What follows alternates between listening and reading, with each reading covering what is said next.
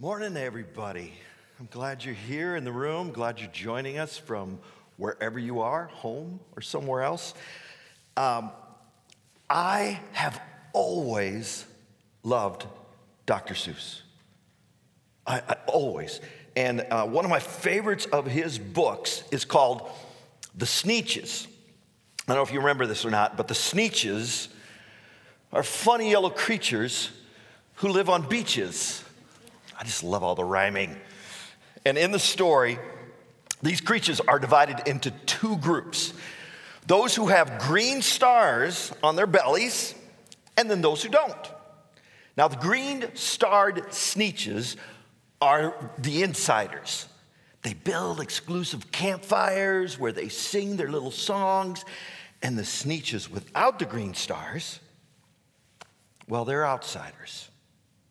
But one day, a fix-it-up chappie named Sylvester McMonkey McBean comes to town with a strange contraption that's called a star-on machine.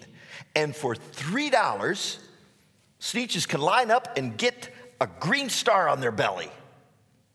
Now, naturally, no star Sneetches would ignore this opportunity, and they lined up. But the in-crowd Sneetches, well, this means they're no longer special, and they didn't like this very much. But Sylvester McMonkey McBean had another plan. He had also a star-off machine, and for $10, you could get your star removed. It's a belly star makeover, which starts this whole new insider trend. And you can imagine the chaos. It goes back and forth, star on, star off, star off, star on, until, as Dr. Seuss says it, neither the plane nor the star bellies knew whether this one was that one, or that one was this one, or which one was what one, and what one was who. Now, this modern day parable reveals a profound truth about our relationship with God and our relationships with other people, about the agony of being an outsider, and about the thrill and pride of being on the inside. C.S. Lewis wrote about this reality of insiders and outsiders, and this is what he said. You discover gradually, in almost indefinable ways, that this inner ring of inclusion and exclusion exists, and that you are on the outside of it. And then later, perhaps, you are inside it. I believe that in all of our lives at certain periods, and in many of our lives at all periods between infancy and extreme old age, one of the most dominant elements is the drive to be inside the local ring and the terror of being left outside of it.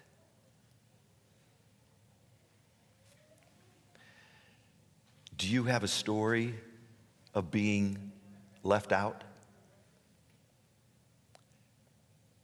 Do you ever feel like you never fit in? Do you feel that way right now? I remember as a child never feeling smart enough. I often describe myself as being painfully average. School took a lot of effort, a lot of times. I wasn't naturally gifted athletically, and growing up in a small town in a small school meant that you participated in all the things, even if you didn't enjoy it very much. At least if you wanted to be included and sit at the popular table. I enjoyed music, but the message I got was that music wasn't all that important, not an in thing to do. Friendships were also hard work. I had friends, but not a best friend. And my friends always had other best friends. I was a good kid, but I oftentimes felt like I lived kind of on the edge of life. And I wanted so much to get to the center. Did you ever feel that way? And this feeling of being left out has chased me into adulthood. I've had the good fortune of working in several churches over the past 35 years, all wonderful places, wonderful people.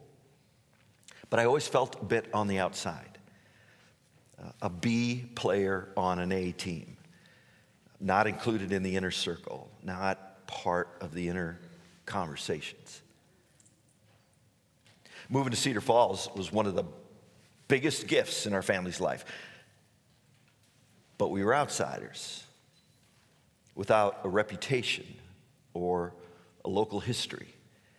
I remember how deeply disappointed we were when our children were denied access to certain groups and activities simply because we didn't grow up here. And even today, after 23 years, I'm still introducing myself to people in the community as if we moved here yesterday. There's this feeling of invisibility and unnoticedness that has haunted me. And it's not a very good feeling. It hurts. Have you felt that way? Have you ever felt like you don't belong? You're not included? Have you ever been treated like an outsider, living on the edge of life? And our current reality sure doesn't help, does it? So much is dividing us these days. If you heard Carla last week, she mentioned some of this. Politics, views about racial injustice, perspectives on protests, opinions on climate change, pro-life versus pro-choice, responses to the pandemic, wear a mask, don't wear a mask, school open, school closed, the economy, how to vote, views about gender and sexual identity, religious freedom, and the best way to do church during a pandemic. And the list goes on. Who's right? Who's wrong? Who's sitting at the popular table? And who's left out? So we're in week 2 of this October series called Upside Down. Jesus said that life in the kingdom of his Father is often the polar opposite of how life works in the world. And this kind of teaching was hard for Jesus' listeners to understand. And it's just as hard today, especially in this chaotic, tension-filled world we're living in right now. It's so tempting to just go with the flow, isn't it? And try to fit in, to wiggle our way into the in crowd, to find that place at the popular table that includes the loudest voice. It's so important right now that the church and all who follow Jesus revisit Jesus' upside-down kingdom ethics. And not just revisit them, but commit to practice them in our everyday. But something is out of joint in the church right now. Because the tension and division we're experiencing is so unlike Jesus. Although he always held to the truth, he did it with grace. His life and his ministry weren't marked by fear and anger, but by compassion and by love. And Jesus always moved toward people who were on the edge of the crowd, the marginalized, the lost, rather than to the center table where the insiders ruled. Luke 15 contains three of Jesus' most probably famous parables. The story of the shepherd who lost one of his 100 sheep and went out to find it. The story of the widow who had this big bag of coins, lost a coin, and hunted and searched to find it. And then the story of the lost son, which we call the prodigal son. Now, why did Jesus tell these three stories? Well, the answer is in verses 1 and 2, which tell of a division between the upset religious insiders of the day and the outsiders who didn't meet their standards. And in the midst of it, we find Jesus compassionately hanging out with some of the worst kind of people. So verse 1 says this: Now the tax collectors and sinners were all gathering around to hear Jesus. Jesus was in the outer court of the temple, and gathered around him were tax collectors and sinners, the outsiders. Now the tax collectors were Jews who had sold out to the occupying Roman Empire to collect these sky-high taxes from their own people, add a little bit more even to skim some off the top, and they did all of this on behalf of the empire. No one was looked down on more by the insiders than the tax collectors. They probably sat at that lunch table way off in the corner over there. And the sinners were people who did whatever they wanted, with no concern for the rules that the religious insiders thought were so important. And they probably didn't even have a table in the lunchroom. Jesus is with the outsiders. And watching are the insiders. And they're grumbling, saying, well, this man welcomes sinners and eats with them. Jesus is on the margin with the outsiders, and the religious insiders are grumbling and muttering. We do that too, don't we? We grumble, we complain about people like that. But that's who Jesus welcomed and befriended. Jesus welcomed and befriended outsiders. Now, the religious insiders' hatred of the sinners and the tax collectors, well, it's kind of a problem. They understood about God's holiness and perfection, but knew nothing about God's compassion, mercy, and grace. And that's why Jesus told these stories. They show that a God who had lost something valuable would be compelled to go after it. And don't get me wrong, Jesus doesn't condone anyone's sin. There's actually a huge risk for Jesus to be on the margins of the crowd. If he hangs out with those kinds of people, some people might think that he's light on sin. But in response, he tells a story about the lost son. And he says, there was a man who had two sons. The younger one said to his father, "Father, give me my share of the estate." So the father divided his property between his sons. And then Jesus goes on. Not longer after that, the younger son got together all he had, set off for a distant country, and there squandered his wealth in wild living. In these two verses, Jesus makes a very clear point about the weight of sin by showing how the son offended his father. First, he asked for his inheritance early. You didn't do that. It's like wishing your parents are dead. And second, it says that the youngest son got together all he had.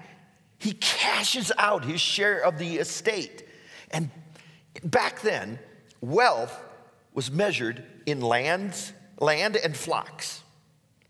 So the son, he takes his inheritance, he sells off his portion of the land, he cashes out all of his estates, and you don't do that either.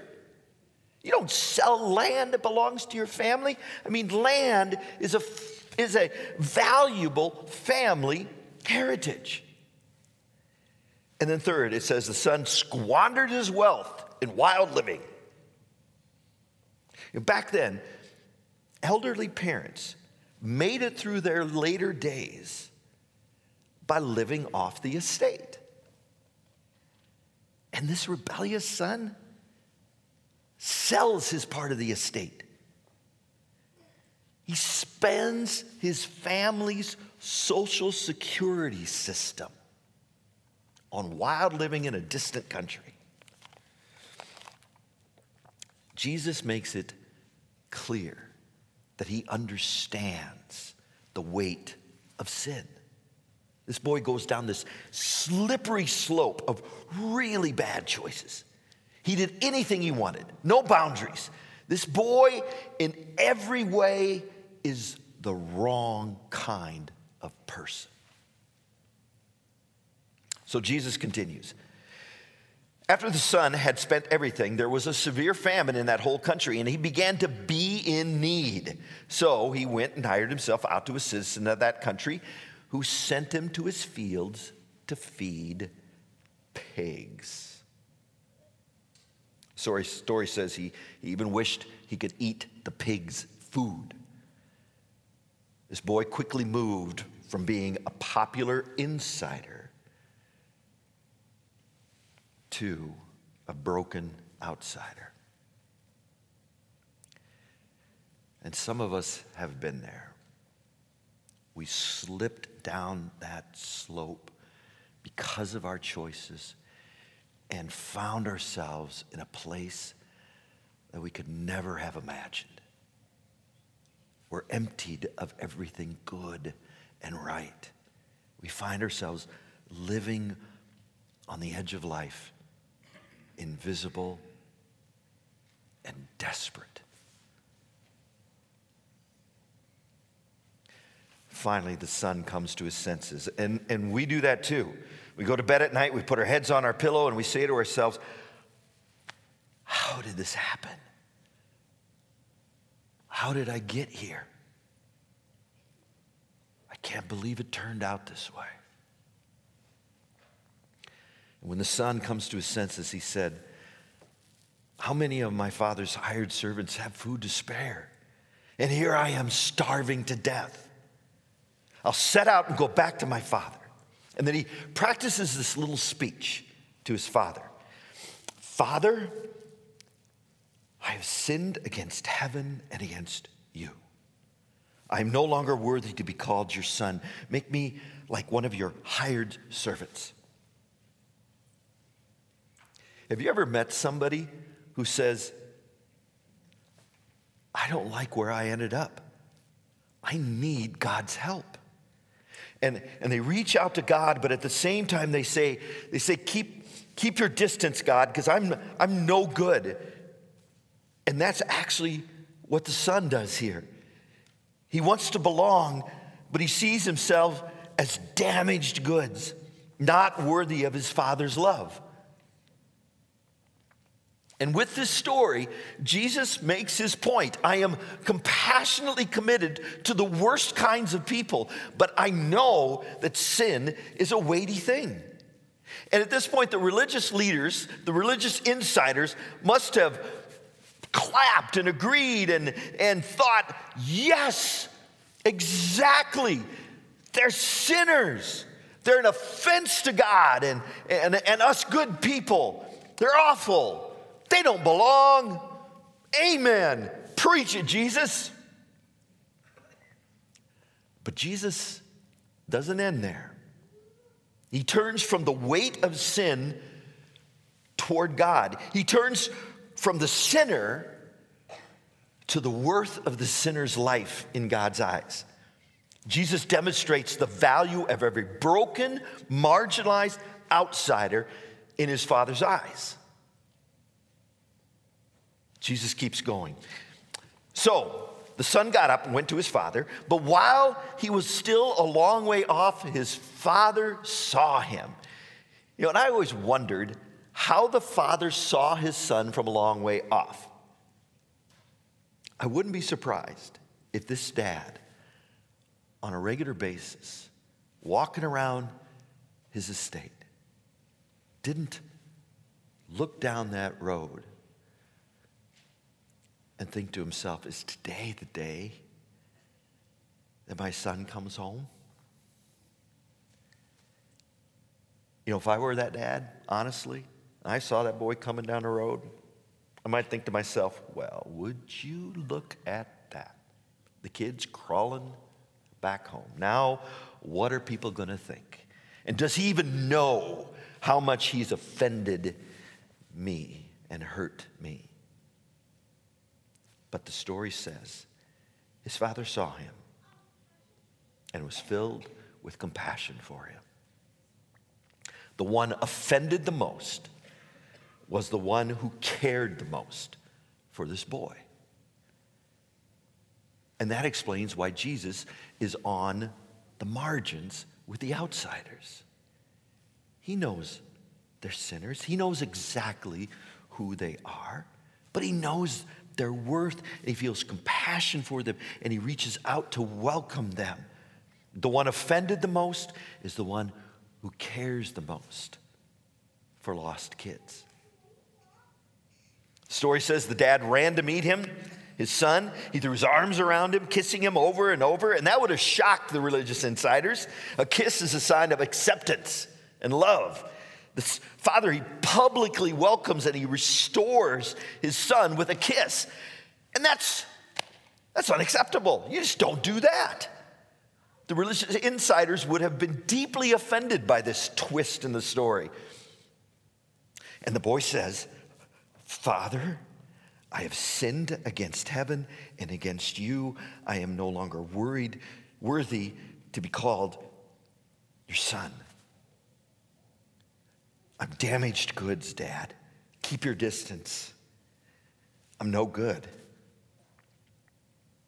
And he throws himself on his father's mercy. But the son is stunned by his father's grace. The one he had offended so much cares so much about him. And I'll admit it, I probably would have grounded him for 6 months and then let his mother have at him. But the father takes him back to his estate. He says, bring my boy a robe, which was a sign of belonging in the family. And he says, give my son the family ring, which was a sign of family authority. And he says, get shoes for the boy's feet, which was a sign of a free man, not a slave, not an outsider. Father says, my lost child has been found. God the Father beautifully recognizes the worth of the sinner, offers forgiveness. He doesn't put him on probation. Brings him back into the family. No conditions, no probation, fully restored to the father and the family. And Jesus says, I'm at the margins because God the Father has compassion on the outsider, longs to welcome them home and tell them they belong in our family. Jesus told this story to explain to these grumbling religious insiders why he was compassionately on the edge of the crowd. Now, this story forces us to take a long, hard look at our souls. I mean, it sure forces me to. When I see those around me, maybe the worst kind of people or those so different from me in thought and values and behavior and orientation, do I see them through the eyes of compassion? Do I understand not only the weight of sin, which we all share, but also their worth and value to God?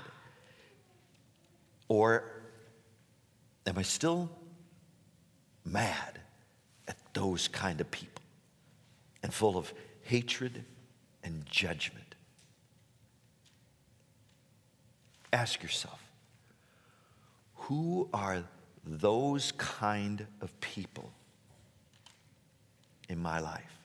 Who do I mutter and grumble about? Who do I look down on? Who do I think I am better than? Who are my outsiders? God challenges us to let his compassion flow through us. And no, it's not easy.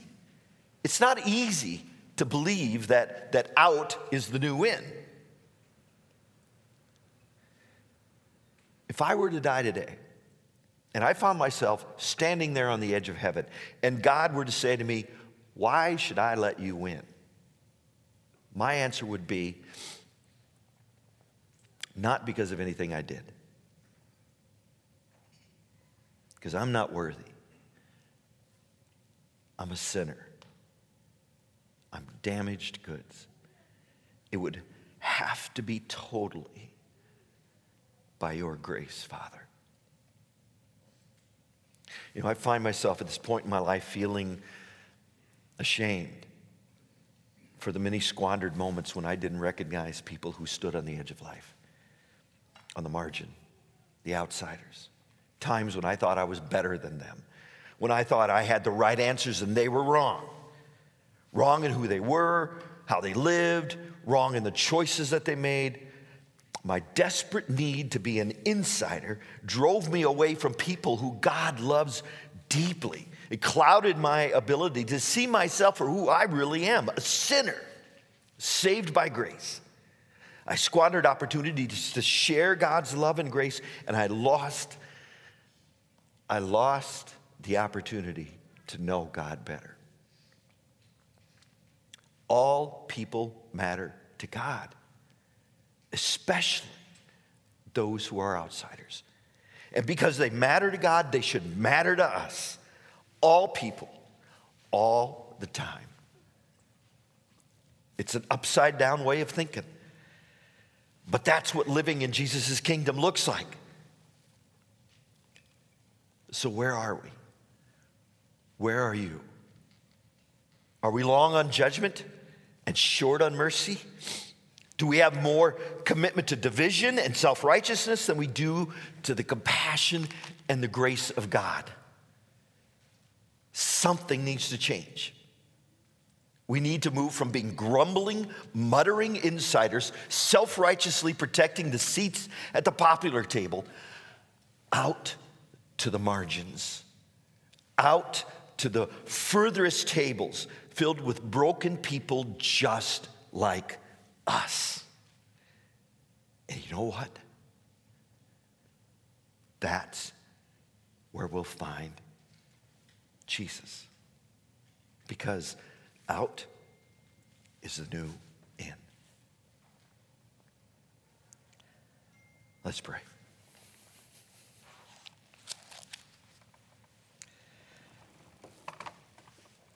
God, thank you for your stories, your parables.